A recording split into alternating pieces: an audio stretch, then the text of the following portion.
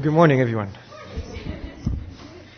So please open your Bibles to 1 Peter 4, verse 12.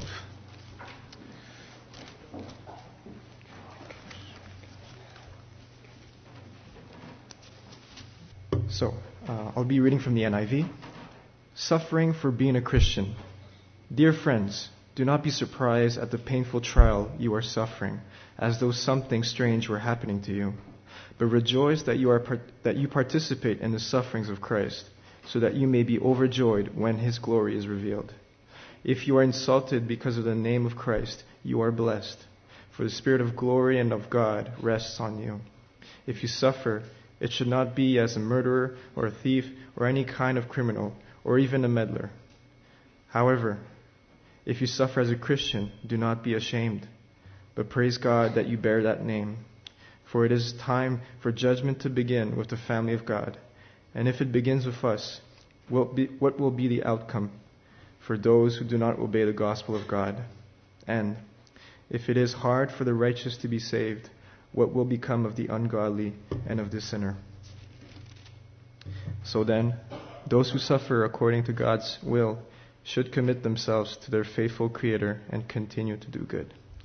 Amen.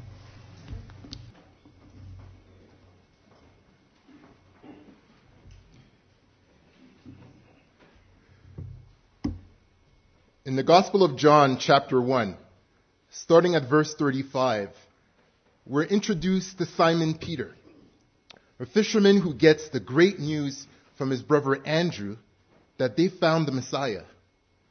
As one of his disciples, Andrew overheard John the Baptist proclaim, "Look, the Lamb of God, who takes away the sin of the world," in referring to Jesus Christ. Upon hearing this astonishing and incredible news, Simon Peter is then led by his brother to go see the Messiah. Upon seeing him, the first thing Jesus says to Simon Peter in verse 42 is, "You are Simon, son of John. You will be called Cephas." That's in Aramaic. That's in the Aramaic language, or when translated in Greek, is the name Peter, meaning rock, as in something or someone who is solid, who stands firm. Furthermore, in the Gospel of Matthew, chapter 16, verses 13 to 20, it says, "When Jesus came to the region of Caesarea Philippi, he asked his disciples, 'Who do people say that the Son of Man is?' Well, they replied, 'Some say John the Baptist. Some say Elijah, and others say Jeremiah or one of the other prophets.' Then he asked them, 'But who do you say I am?' Simon Peter answered, 'You are the Messiah, the Son of the living God.' Jesus replied, 'You are blessed, Simon, son of John, because my Father in heaven has revealed this to you. You did not learn this from any human being. Now I say to you that you are Peter, and upon this rock I will build my church, and all the powers of hell will not conquer it.'" And in the Gospel of John, in chapter 21, Peter is commissioned by Jesus to shepherd his flock.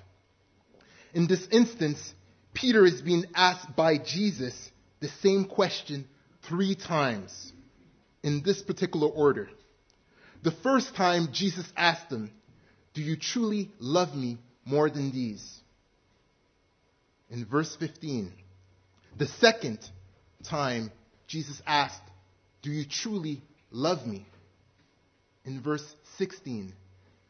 And the third, "Do you love me?" in verse 17. And in response, Peter answers 3 times with a broken heart, "Yes, Lord, you know that I love you." Again, a second time, "Yes, Lord, you know that I love you." And on the third time, with sadness in his heart, Peter says, "Lord, You know all things. You know that I love you. To which Jesus tells Peter, feed my lambs. Take care of my sheep. Feed my sheep. In other words, Peter has been commissioned and entrusted by Jesus to look after, to shepherd, to guide, and to guard his sheep. To look after his flock, meaning his disciples, his people, his beloved church. So when we come to the text in 1 Peter 4 verses 12 to 19, we're looking at the words of someone who's been personally entrusted by Jesus to encourage, to look after, to bring guidance to God's chosen people, the flock of believers in Jesus Christ, the Son of God. Let's pray.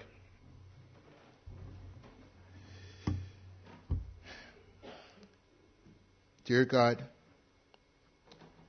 please accept our bodies as a living sacrifice, holy and pleasing to you, as we allow you to shape us in the likeness of Jesus Christ, so that you may be glorified on earth as it is in heaven. In the name of Jesus, amen. In today's passage found in 1 Peter 4, verses 12 to 19, its author, Peter, is an apostle of Jesus Christ. The word apostle means one who is sent, as in a missionary. In this case, the apostle Peter sends out a letter that is being addressed to God's elect.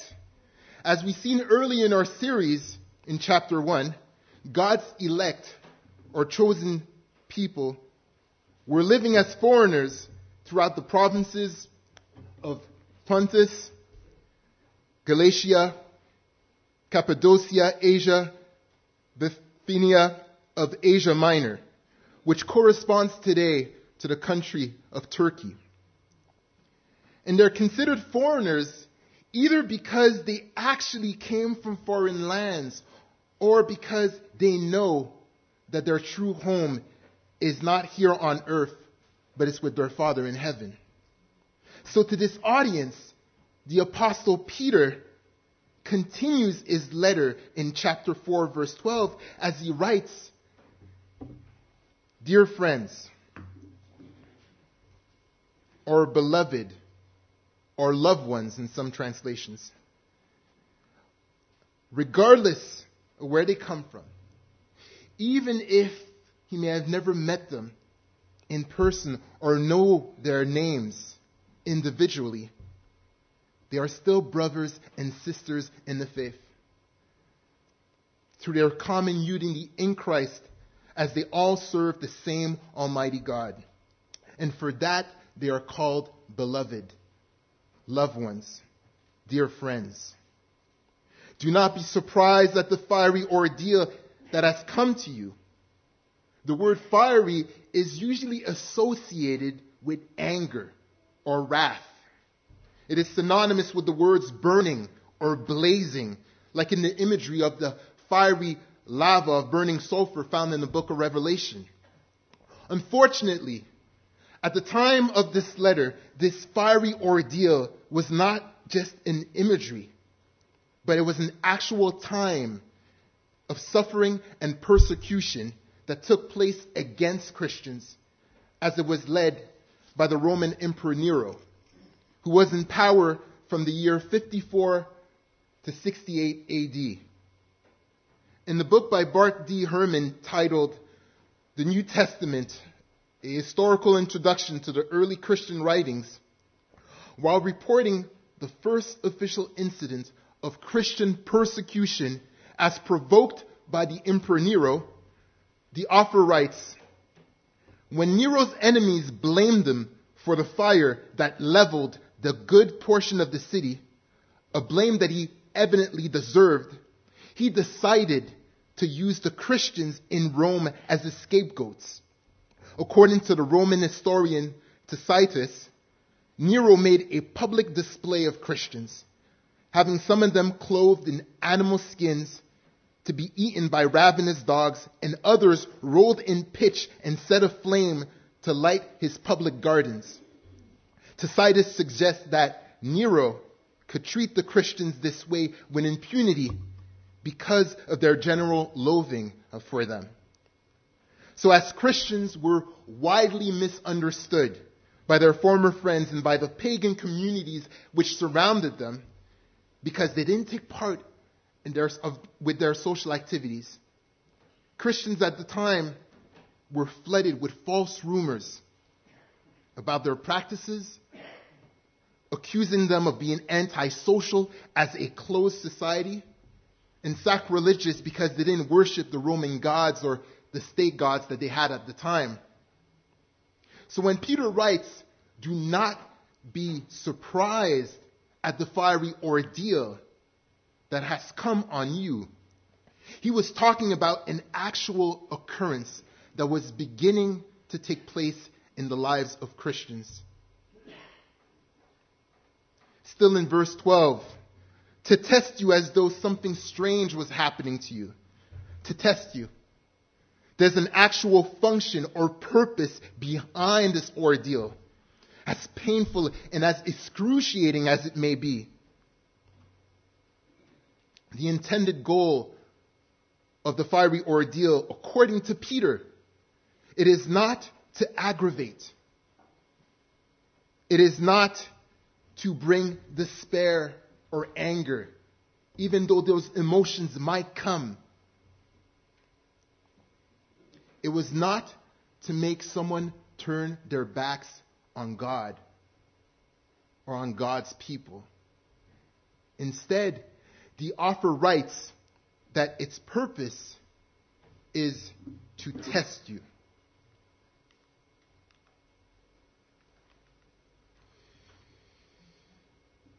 Okay.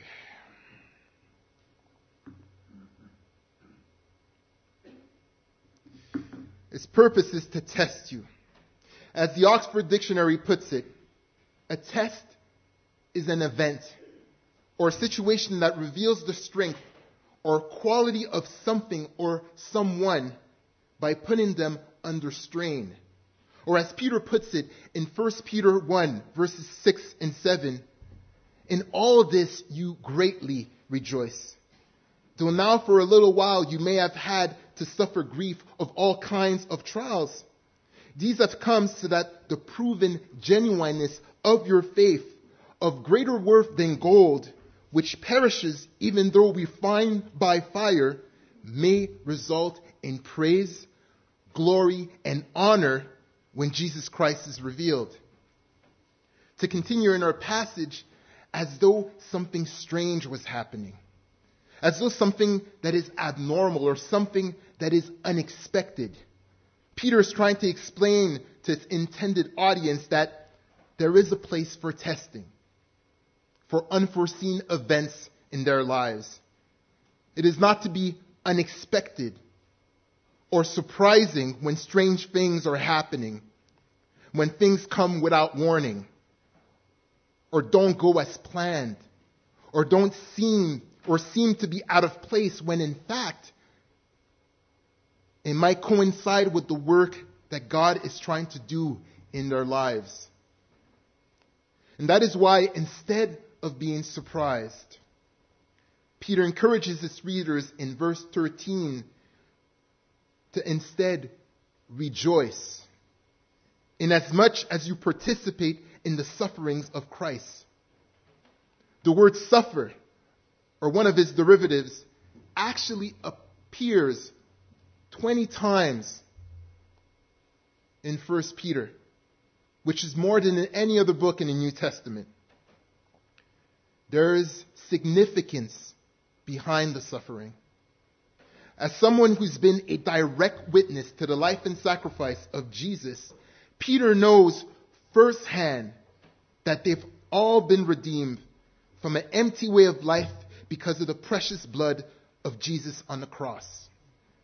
Peter is always aware that the precious blood of Jesus is now made known to God's elect because Jesus suffered and endured at the hands of man for the sake of men and women alike.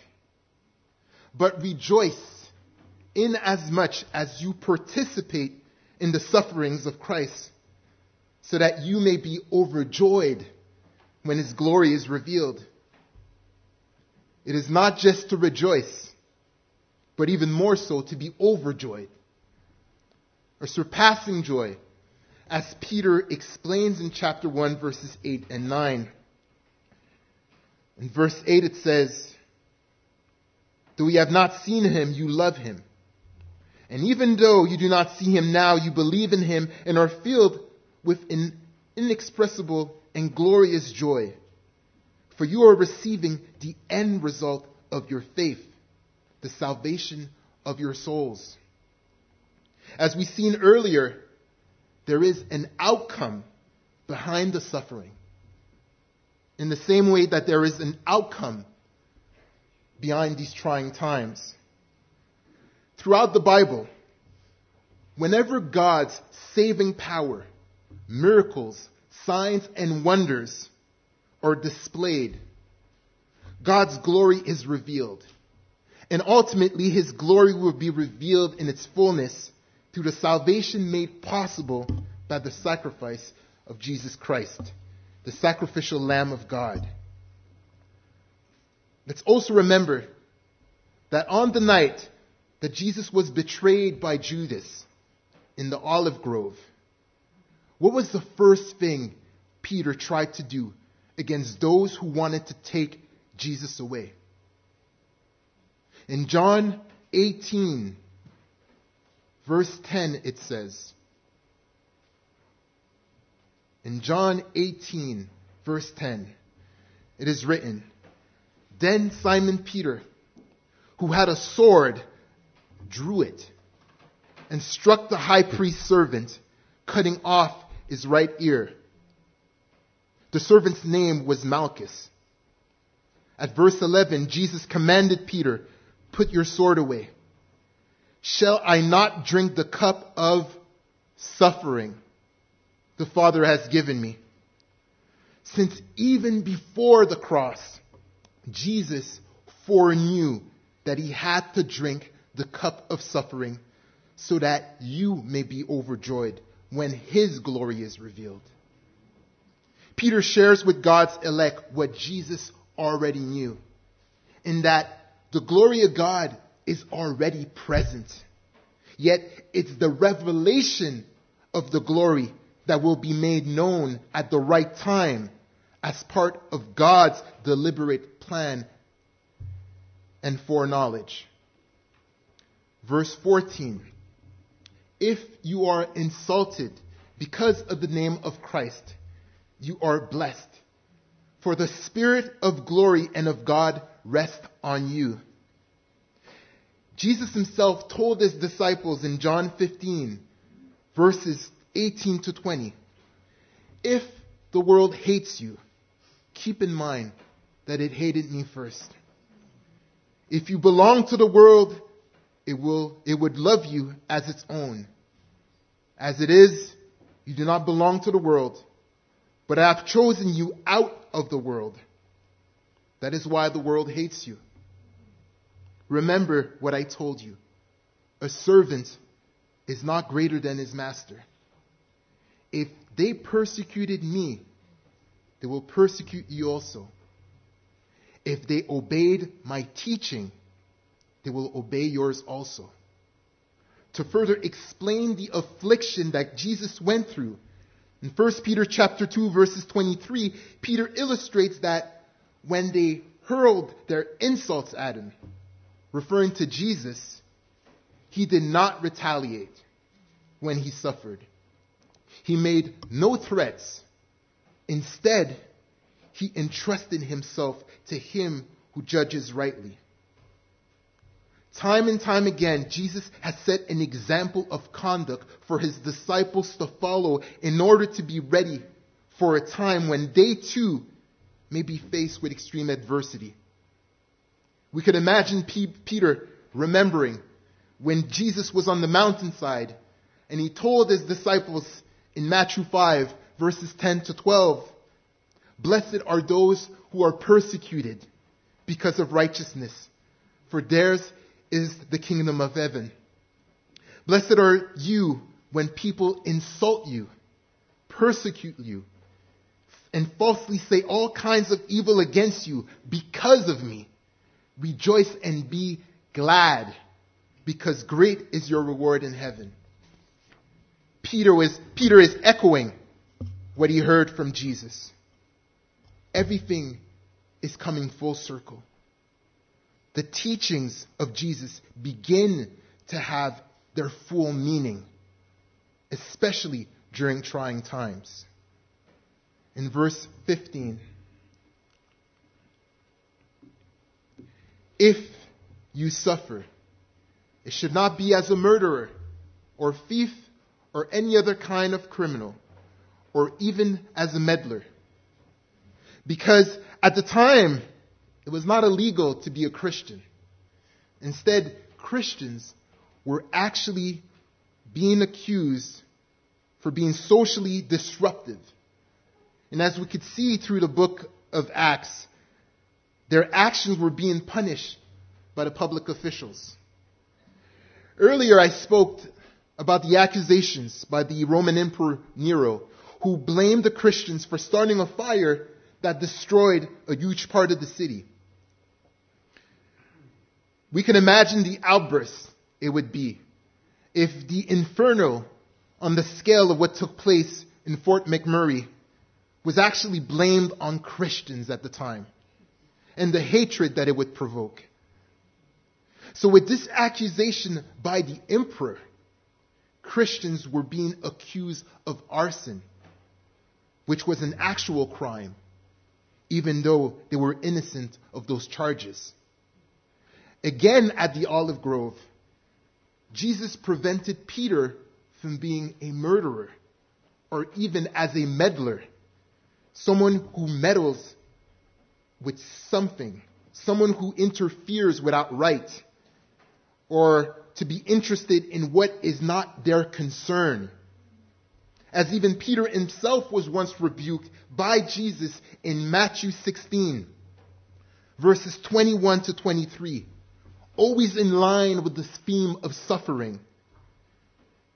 Starting at verse 21, it says, "From that time on, Jesus began to explain to his disciples that he must go to Jerusalem and suffer many things at the hands of the elders, the chief priests, and the teachers of the law, and that he must be killed and on the third day be raised to life."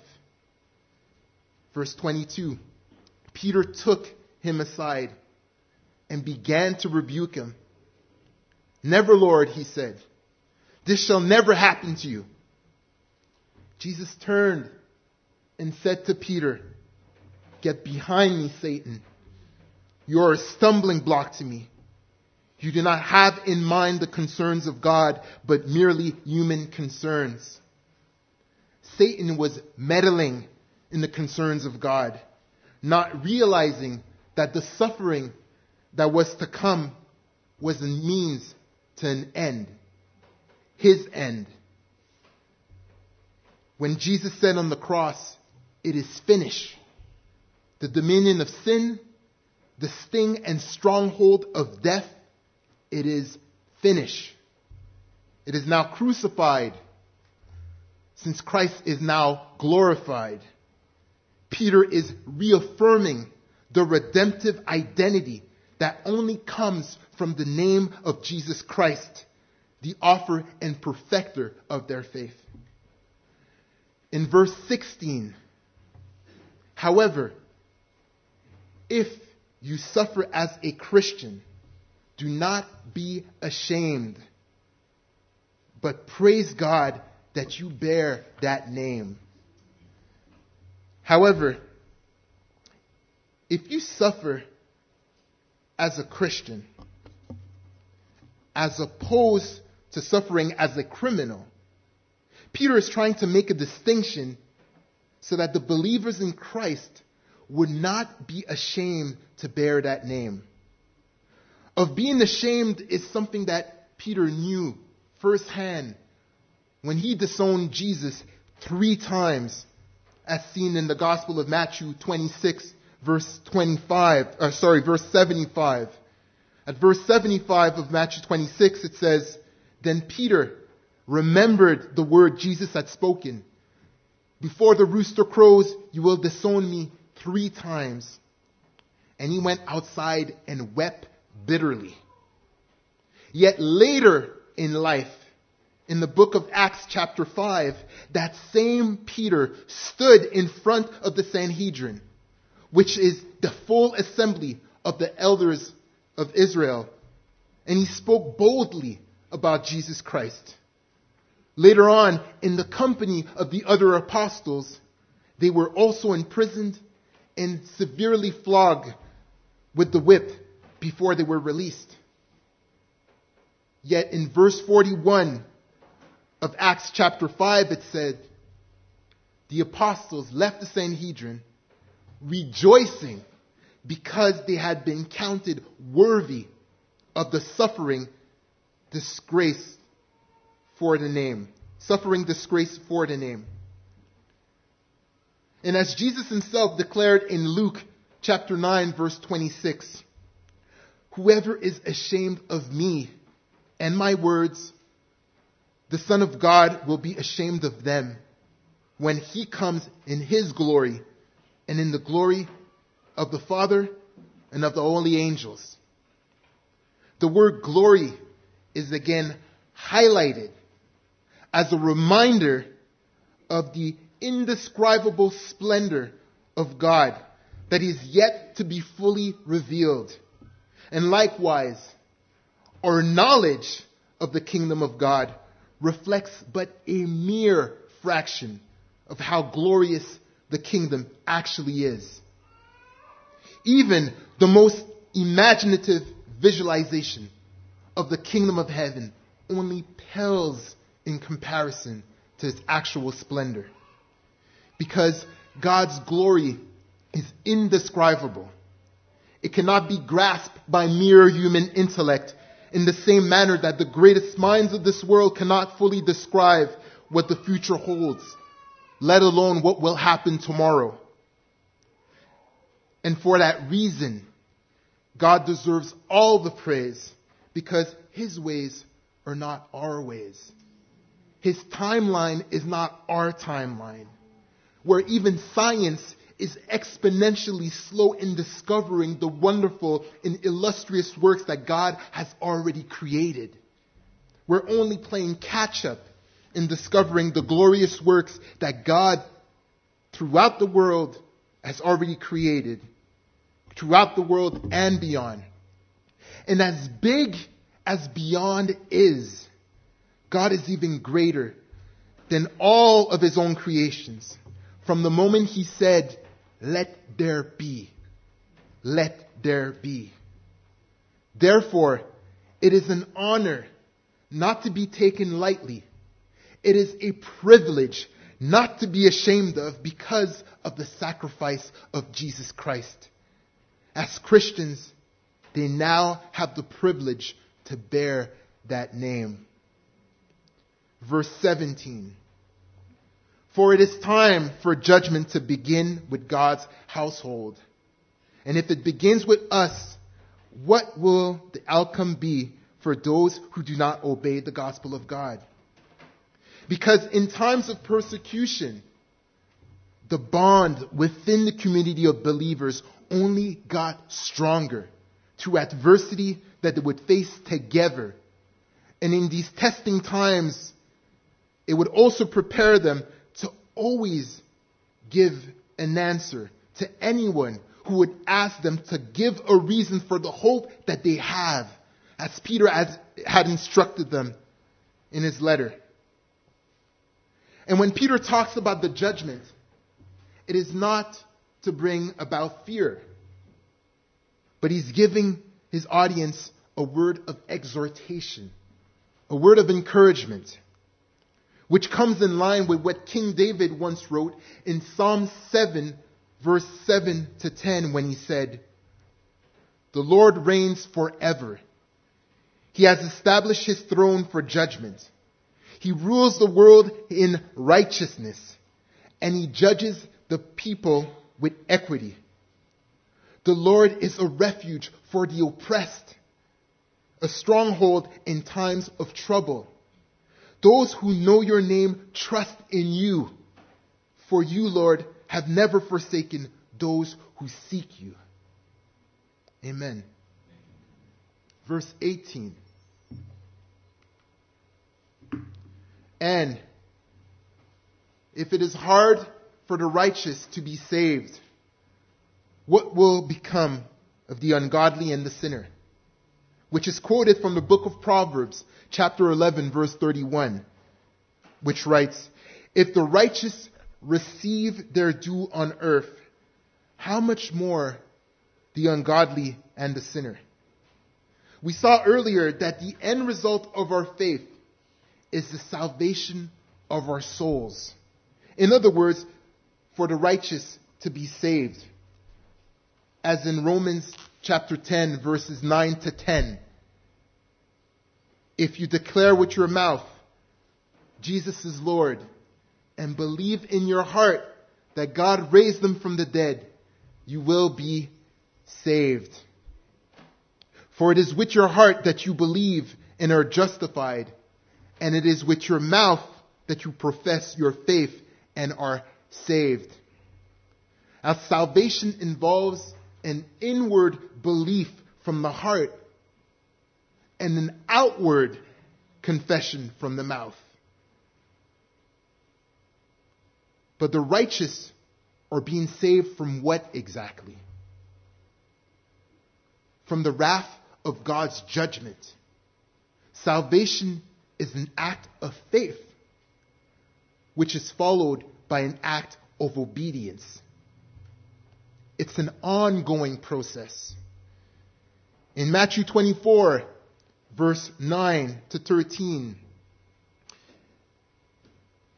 it's written in God's word, "Then you will be handed over to be persecuted and put to death, and you will be hated by all nations because of me. At the time, many will turn away from the faith and will betray and hate each other. And many false prophets will appear and deceive many people. Because of the increase of wickedness, the love of most will grow cold. But the one who stands firm to the end will be saved." Verse 19. "So then, those who suffer according to God's will should commit themselves to their faithful Creator and continue to do good." Again, the encouragement is that God is aware of the suffering. He is not blind to their affliction. And more importantly, Peter specifies that God is a faithful Creator, steadfast in affection and firm to his promises. Even more so, not only is God good and faithful, but God's elect must persevere and continue to do good and not lose hope. Even in our day and age, many Christians or brothers and sisters in the faith are being persecuted in different countries and in different ways, whether physically, mentally, or emotionally. I could spend a whole entire message just to talk about the persecution of fellow Christians and friends of mine that I personally know in Sudan or in Egypt, to give examples. So please keep your brothers and sisters who are being persecuted because of their faith in Jesus Christ in your prayers. Yet, in all of these trials happening throughout the world, as unimaginable, perplexing, frustrating, hard, or painful as it may be to the core and life of a Christian, in the end, whether on earth or in heaven, ultimately, the glory of God will reveal itself in the completion of the promised salvation to those who stood firm till the end. And in conclusion,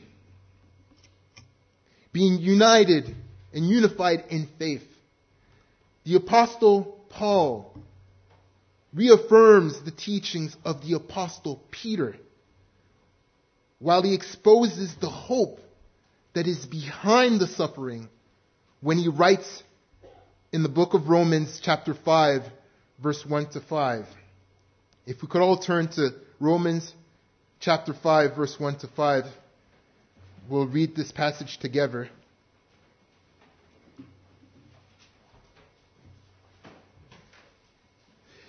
In Romans 5, chapter 5, starting at verse 1, it says, "Therefore," we could read it together, "since we have been justified through faith, we have peace with God through our Lord Jesus Christ, through whom we have gained access by faith into this grace in which we now stand. And we boast in the hope of the glory of God. Not only so, but we also glory in our sufferings, because we know that suffering produces perseverance. Perseverance, character. And character, hope. And hope does not put us to shame, because God's love has been poured out into our hearts through the Holy Spirit who has been given to us. Because God's love and faithfulness. Because of God's love and faithfulness. Because of God's love and faithfulness forever and ever. Amen. Let's pray.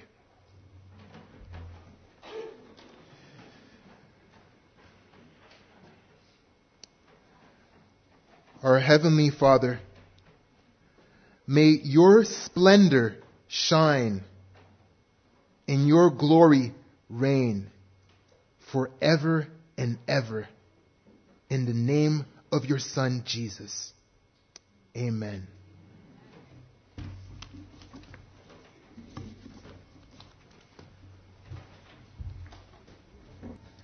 Today's benediction is taken from the book of Hebrews, chapter 13, verses 20 to 21. In God's word it says, "Now, may the God of peace, through the blood of the eternal covenant, brought back from the dead our Lord Jesus, the great shepherd of the sheep, equip you with everything good for doing his will, and may he work in us what is pleasing to him, through Jesus Christ, to whom be glory forever and ever." And God's people say, Amen. Have a great day.